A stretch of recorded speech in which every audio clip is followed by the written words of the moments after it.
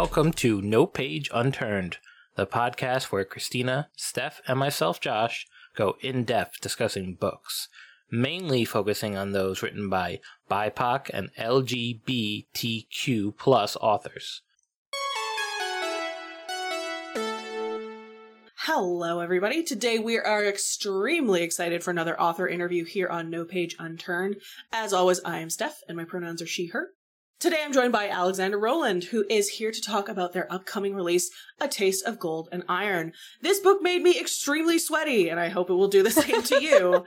Alex, thank you so much for coming on the show. Thank you for having me. I love to hear this book made me sweaty. Isn't that every author's dream? Just people sweating over your books left and right, for sure. Yeah, I was reading it at work, and there was a few times where I was like, "Whoo, this is inappropriate." Well, thank you so much. Thank you. Yeah, it was a real fun time. So yeah, can you just tell us a little bit about yourself, your background, and how you got into writing? Sure thing. So as you said, my name is Alexandra Rowland. My pronouns are they, them. I am from Western Massachusetts. I'm a fantasy author. A Taste of Gold and Iron is going to be my 8th book, if you count my self-published works in addition to my traditionally published works. So it's definitely very exciting to see all the excitement that's been building for it, and to already be hearing early feedback from early readers about how much they've enjoyed it. A Taste of Gold and Iron is kind of the book of my heart. It's taken 6 years and 7 drafts to write. Wow. So it's kind of amazing and surreal to be at the end of the road and so close to publication. Wow. You asked me other questions. This may happen a couple times because I have ADHD. So I'll have to say like, oh, right, questions, other half of that question. Whoops. I got into writing when I was, I decided to be an author when I was about 11 years old, and sort of always, just like kept a hold of that. And of course, like when you are young or in high school or college and you're an English major, people are like, oh, are you going to be a teacher? It's like, no, I'm going to be a writer. And it, obviously, like, they were very supportive, but it was that kind of reserved, supportiveness where it's clear, like, they don't quite believe you. But yeah, it was always just like the one thing that I wanted to do. And I don't really have any other marketable skill sets. So that's fortunate. Fortunate to be here. Oh, that's awesome. Okay, so 6 years you said for this book. So, tell us that story, how did you start? How did you get to where you are now? That's quite the journey. Yeah, so the trope of fealty and feelings, like the noble lord or the worthy lord and his loyal vassal, and then they fall in love, is kind of my favorite trope of all time. You see it in mythology, and like occasionally you get delicious glimpse of it in movies or books. But nothing I had ever seen was exactly how I wanted it to be. It wasn't exactly the story that I wanted. So it was one of those, gosh, I guess I have to do this myself, sort of situations. So it was really kind of a journey of self-discovery, because once I decided, like, I really want to write a book about, like, this, my favorite trope,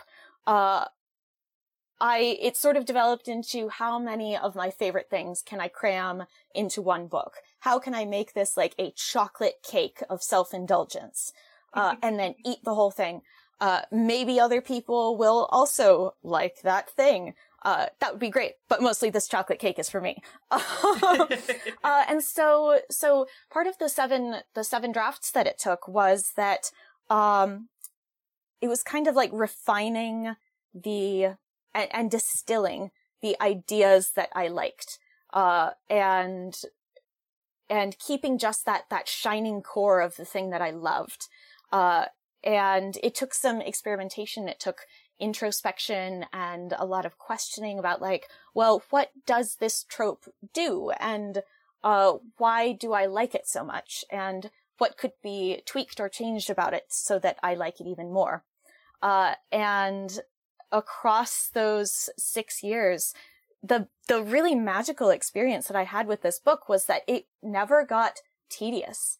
And I think with another book, 7 drafts, like, I might have abandoned it or gotten distracted along the way and turned to a different project. But it was never a painful experience, and it was never a tedious experience to have to face the that sort of situation of like, well, I have a complete manuscript here, but it needs like a massive overhaul and an entirely new plot. So I have to start over, right? That's always a scary thing for an author to face. But with this one, like, it wasn't ever a emotionally tough thing to do. And by the end of it, I kind of got like sort of fondly, like affectionately, oh, you're doing this again, aren't you? Guess I have to do another draft.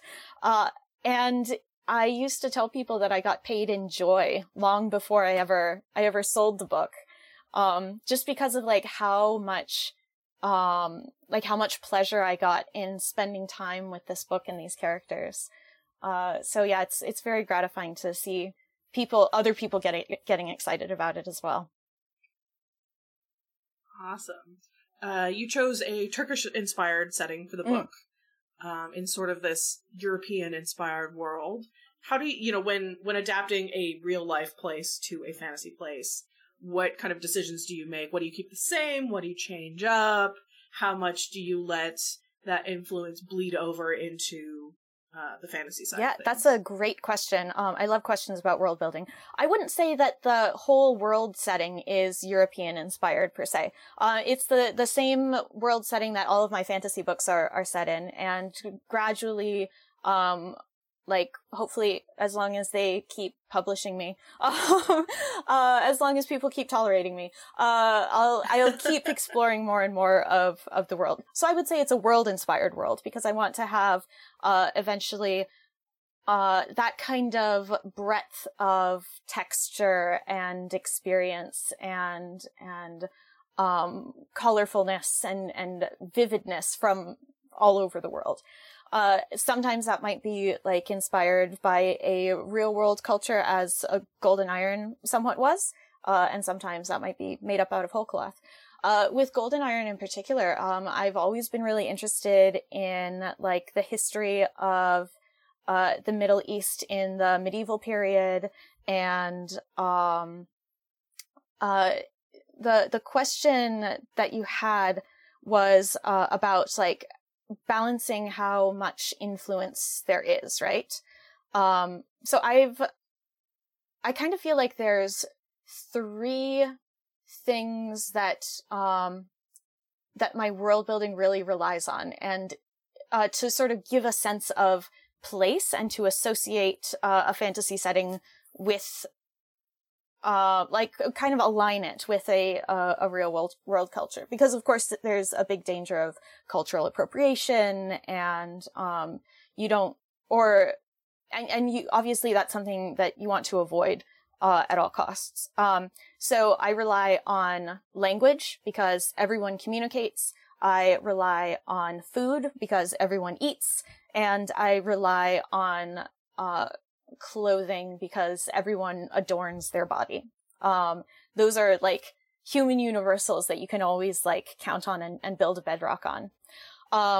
So for those 3 things, I was drawing a great deal from the middle of the Ottoman Empire around the 1500s. For things that are that might be more what you usually think of in terms of culture, like religion. Those are made from whole cloth, because things that are deeply spiritually meaningful like that, I feel more like that's a harder and riskier area to move in. So for religion, that is more fantasy and original.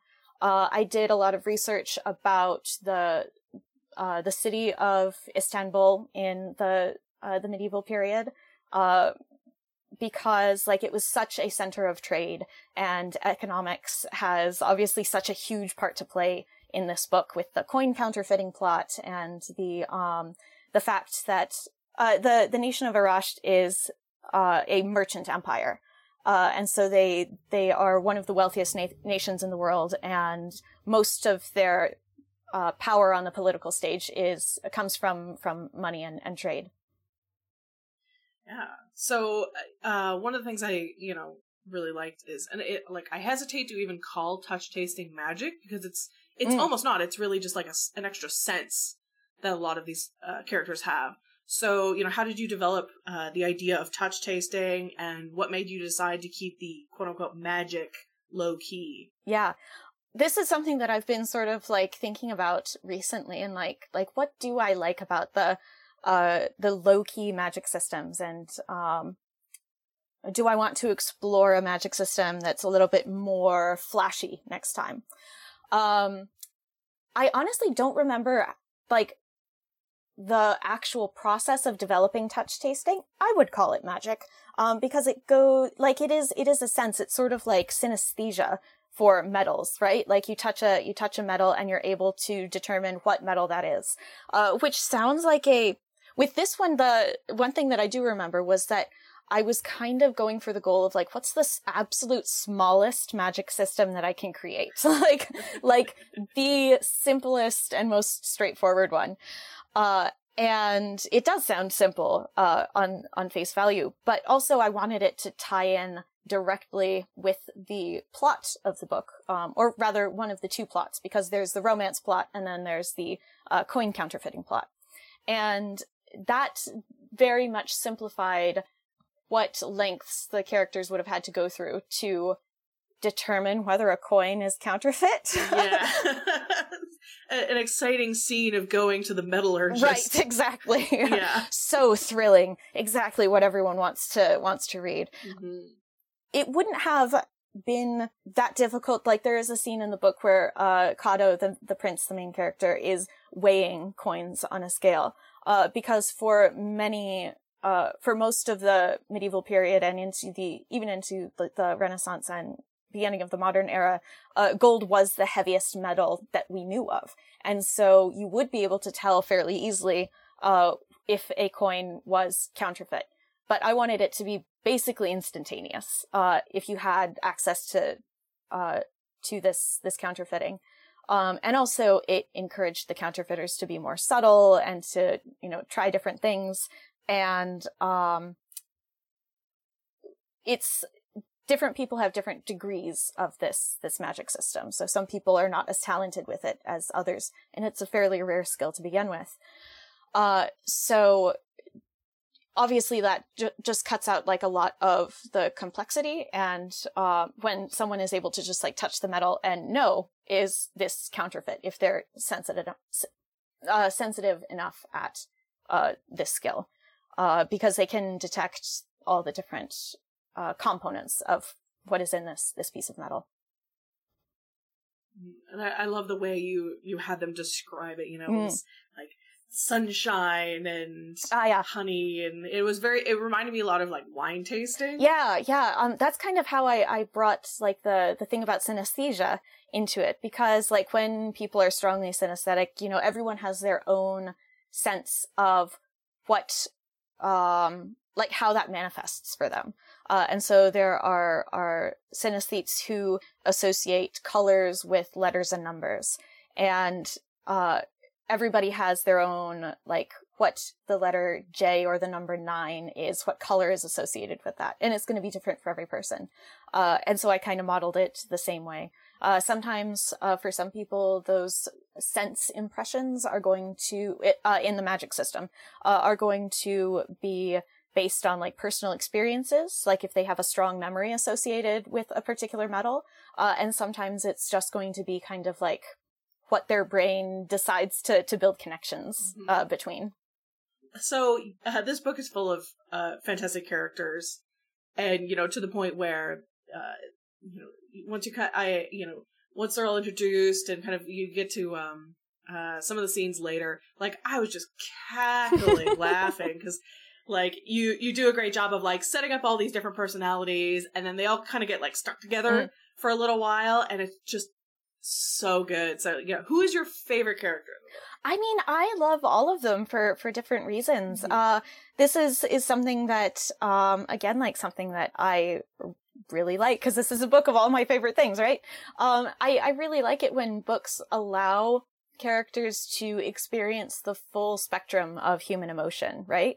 Like not just like tension and angst over the plot, but also like breaking up tension with moments of humor or mischief or telling jokes to each other, because that's what people do. So obviously Kato is very close to my heart, just because like I also have anxiety. My anxiety isn't as severe as his is, and it's much more controlled now that I'm on ADHD meds the last couple of years. That's been a huge help. Like, I have had panic attacks myself, and anxiety was something that I was struggling with for a long time. And I was saying the sort of things that Kato sometimes says. Like, I used to say, oh, I don't have anxiety, I'm just high-strung.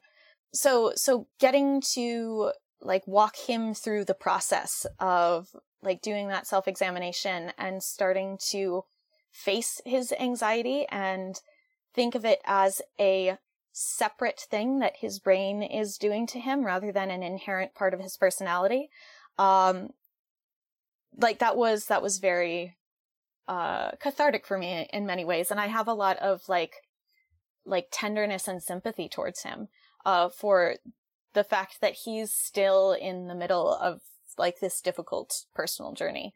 And this might be something that he struggles with for a long time, because his culture doesn't have a modern view of mental health as we would describe it. And he doesn't have access to the sort of medications and ways of dealing with it that we have now. I hope one day he will go to therapy, as the love interest Evimer recommends to him at the end of the book. So, I mean, to be fair, I did give him access to some fantasy therapy if he wants it. And it was a great scene. Yeah, thank you. But also like the step of deciding like, hey, I need some help. I need to like get that therapy and reach out for that thing that's available to me, is a whole nother step on that sort of personal journey. I love to continue like rambling about how much I like my characters. I love Evimer because like he also goes through like a really huge personal journey of shifting his entire worldview and having his entire like approach to everything rattled by his experiences in the book. And learning to be more gentle and understanding and caring, learning to see the world with more nuance instead of just like having it black and white. So that was like the tenderness in my heart for him. And of course, like Tadek, like I cannot ever speak about how much I love Tadek. Does everyone love Tadek? Possibly. Is Tadek everyone's favorite character? Very, very likely. I really did like that, you know, Tadek in the beginning certainly could have ended up being a villain character, you know, like the love triangle kind of vibes, and ultimately was not, and like did go on his own journey and was by the end of the book like a really like I really enjoyed him, and I was like, no, he's great. He is great. I mean, and like he starts off, I wanted to like avert the trope and I wanted to do some unexpected things there. This is like a small spoiler for Tadek's character journey. But like he starts off very much coded as like the other one, right? Like the other love interest, the X. And our expectations from media is that the X is going to turn out to be evil, like you said, or otherwise like sort of just fade into the background and wander off as the romance takes more prominence. And I wanted to avert that trope because I realized like I've never read a book or like heard, I don't have enough story models in my head about people being able to remain friends with their ex and being able to build a friendship and build a new kind of like important relationship with someone after your old romantic or sexual relationship has broken off. So I wanted to explore that, and I wanted to like do something different and that we haven't seen very much of. There was one point where I was considering having the love triangle resolve into polyamory, but I feel like we have stories about that. And so we have so many fewer stories about like intentional friendships. And like, I want to, like, this is going to be hard for both of us. This is going to take work from both of us, but I really want to take the time and make the effort to build something new with you. That's something that I hadn't seen, or at least hadn't seen enough of. So you kind of already covered some of this, but one of my other questions was, so this is obviously my opinion, but for me, the real villain of the book was anxiety. Absolutely. So, how did you approach writing a villain that doesn't get defeated? Ooh, that's a really good question. I think it was just with, like, empathy and compassion, and, gosh, that's a good question. I'm just sitting here like, wow, how do I do that? Yeah, well, because I think it was really important that at the end of the book, like, Kato wasn't magically better. He wasn't, right, and exactly. He had this conversation where he's like, I'm always going to be like this. Yeah, because, like, that's real. I mean, I think this goes back to what I said about, like, allowing characters to be fully human, right? Like, my anxiety is never going to be gone, it's just controlled. Because, like, sometimes you're just born with a certain kind of brain chemistry, or you have a certain kind of trauma. That's always going to be with you. It doesn't make you any less of a person. But, like, you can go on a journey of, like, getting better at working with the tools that your brain has given you. Because, as we also see in the book, there are moments when the anxiety that Kato has is really useful for him and is a tool. Because it means that in a crisis, he is fairly chill. Cause he's used to being terrified all the time. He's used to, like, having all of the monsters be in his own head. So when they're not in his own head, that's actually kind of a relief. Yeah. And, like, I have experienced that as well. Like you said, like, how did you approach writing a book where the villain isn't vanquished, right? And I think the key is that last word, vanquished, because we do expect villains to be, like, completely defeated and for them to be gone forever. But, I think that Kato kind of has an approach of, like, learning to be more empathetic with himself as well, and learning to, like, treat his anxiety gently and not being afraid of it, because it's like a small sort of scared animal in his head. And so learning to, like, be okay with it and be able to, like, soothe that part of it, I think was kind of like part of the important thing for me there as well. Awesome. So one of the things I love most about this book is that you did not provide any in-world justification for I'm going somewhere good. Okay, great. For this, like, lack of heteronormative gender roles and binary. You don't have an exposition conversation where somebody explains, like, is it pronounced Oriasalar? Oriasalar, yeah. Oriasalar? Yeah, like, nobody has, like, a side conversation about, like, the Oriasalar or why there's a female sultan. Like, you don't need to explain them away because they don't need to be. They don't need to be explained. They just exist. And I think that's really wonderful that you just, like, you're like, no, like, these people exist in the real world. They exist in my world. They don't need a justification, a cultural explanation. Yeah. Yep. So, what made you decide to approach it this way? And did you ever consider taking any other route with that? I when you were reading the question originally, like, I giggled because, like, this is something that's, I've seen kind of, like, mixed reactions to, and, like, people having mixed reactions, doesn't bother me at all. Like, everybody has a different experience of all books. So that's fine. And I guess, like, some people really like that explanation. And some people are like, oh, I love that I just got, like, suplexed in, like, through the coffee table into the deep end with the world building. No explanations of anything anywhere.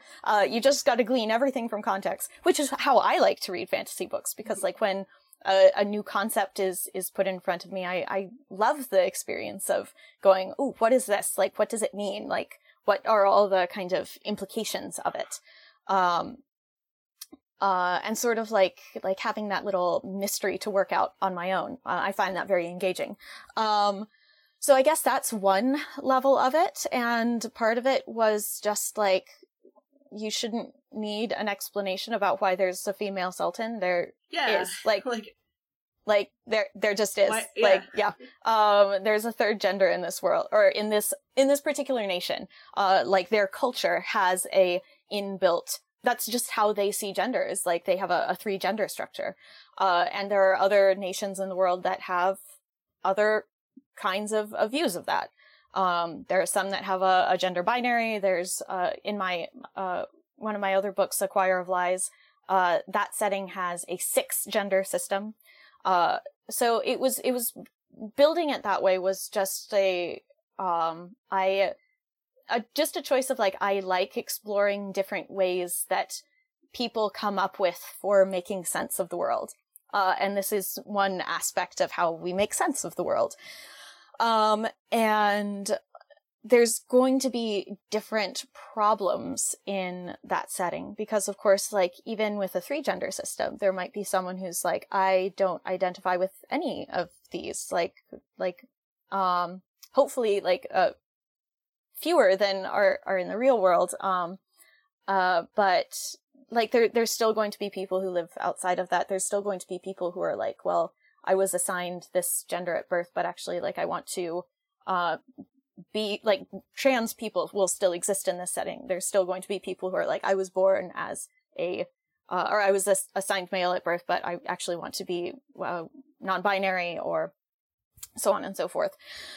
What was the original question? Oh, it was like how I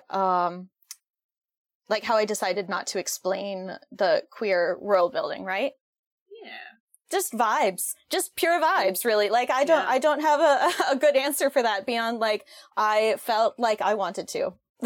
I mean, honestly, that's great. Like I said, like think queer people don't require justification. Yep. You know? Yep. Yeah. I mean, I'm queer and I was like, no, either you know that queer people exist or like this book might not be for you because I'm not here to explain that to people who don't have that information already. It's like, they're there. Yep, they're there. Yep. Moving on. Anyway, back to the kissing. Yeah, actually, and that actually leads great into my next question, which is let's talk sexy. All right. So yeah, this book got me like hot and bothered in a very delightful way. Excellent. So what is your approach to writing a spicy scene? That's a great question. So gosh, you're just very good at this interviewing thing. I'm very impressed. I learned to write sex scenes from my friend Freya Mosk of a Marvelous Light. I had a podcast with her for several years, Be the Serpent. And so she put me through Freya Mosk's school of writing sex real good. And the big takeaway that I had from this was, that a sex scene is almost never, 99.99% of the time, a sex scene is not about the mechanics. It's about the feelings, right? It is about like, what doing this is changing about the characters' relationships and how they feel about breaking the tension in this way. Or sometimes you can use a sex scene to ramp up the tension. So that was kind of the thing that I kept in, like, at the top of my mind when I was writing all of these scenes, is just like, how can I make the feelings in these scenes as intense as possible? Because when you read a book, you kind of like when in real life you see someone experiencing a strong emotion, your brain just naturally like wants you to feel some of that emotion as well. And so writing the emotions really, really vividly in a sex scene means that that's going to have so much more of an emotional impact on the reader than it would be if it was just like, and then they made out, their tongues battled for dominance. So, did that answer the question? Yeah, absolutely. Great. Yeah. Great. So the book ends on a bit of an open note. Do you have any plans for, a sequel? You were saying that, most of your books take place in this world. Do you have a sense of what's next for the world? Yeah, so for a sequel, I definitely have, like, ideas about what they do after this. As to whether, like, what happens with the sequel, if it ever gets written, like, that's still kind of up in the air, because I've got so many other projects going on. Personally, I would love to, like, return to the setting and these characters that I love so much. As for the rest of the world, I have, like I said, I have a couple other things going on. I've got a independently published series called the Seven Gods series, which is set in, like, a more Elizabethan England kind of setting, with warring theater troops. So there's one novella out from that series so far, and there should be a few more in the next year or so, hopefully. Yeah, you have quite a bit coming out in the next year. I do, and I write fairly quickly. I do have another book with Tor.com. It was a 2-book contract, so there will be one there, but we haven't announced that one yet. That's going to be the next sort of big project that I'm facing. That's the next thing on my to-do list, is writing that. Yeah, I'm trying to think of, like, something else to tell you about, like, what else I'm up to that's not a spoiler, or that I am actually allowed to talk about. Yeah, legally allowed to say. Oh, another book that I have fairly high on my my to-do list is another book about Ilfing, who is a character from A Conspiracy of Truths and Choir of Lies, fan favorite Ilfing, sad crying boy, and some adventures that he goes on in regards to sort of his calling as a chant, which is a wandering storyteller. And if you've read A Choir of Lies, like, at the end of that, he kind of implies what that quest that he goes on might involve and what the object of that quest might be. This was my first book of yours that I read, but I definitely want to check those out now. 'Cause, yeah, like I said, I really enjoyed it. Thank you. I mean, they're fine. Yeah. They're okay. Like, they're all right. No, but I do enjoy sort of, like, looking at the world from different perspectives, and in this book, A Taste of Golden Iron, like, we're finally getting a glimpse of a thing that I've been setting up since A Conspiracy of Truths, which is, like, the interweaving of at least the world setting. Because, like, if you go back if you go on and read A Conspiracy of Truths now, you'll hear references to Arasht. And if you read A Choir of Lies, there's a reference to one of the big events that takes place in A Taste of Golden Iron, because like, the world is huge, and news travels from place to place, and what happens in one place might have a huge impact in what happens on the other side of the world. So that's something that I really like. Now. Yeah. Yes. Yeah. Excellent. Cool. Well, we always end all of our shows talking about what we are reading right now. So what are you reading right now? Right now I am absolutely obsessed with Victoria Goddard's work. She's the friend whose house I'm staying in right now. I'm beta reading a big book for her, so that's kind of like the top thing on my TBR list. But I also have been reading a couple non-fiction books. I forget what I believe it was called A Golden Thread. It's, like, about the history of textiles. And that was really, really fascinating. Just looking at how history has influenced the development of textiles, and how textiles have influenced the development of history. I do a lot of fiber arts for hobbies, and so that was, like, right up my alley. I really like books that sort of, like, nonfiction books that have that kind of micro focus, like, just a very, very, very narrow focus. Another one of my favorites is Salt, A World History, which is about, as you might guess, salt. Or Consider the Fork, which is about the history of tableware. Also very, very fascinating. Awesome. Well, Alex, is there anything else that you would love the listeners to know about A Taste of Golden Iron, or anything else that is going on for you? I don't think so. I hope that if any of you choose to go read Golden Iron after this, you will enjoy it. And if you would like to get updates about upcoming projects, you can sign up for my newsletter or join my official Discord, both of which are linked on my website. So, there you go. Okay, great. And in a year and a half of doing this show, we have not developed a sign-off, so that's it. Cool, great, that's it. Yeah. Bye, everybody. Okay. Thank you for listening to No Page Unturned, part of the Geekly Inc. podcast family. If you like the show, please show us some love with a rating and review on your favorite podcast app. You can follow us on Twitter and Instagram at No Page Podcast. The show is edited by me, Steph Kingston. Our amazing theme music is by Bad Sparrow, and you can check them out at Bad Sparrow Music. And our cover art is by Chango Chimango, who you can check out on Instagram and Twitter at Chango Chimango.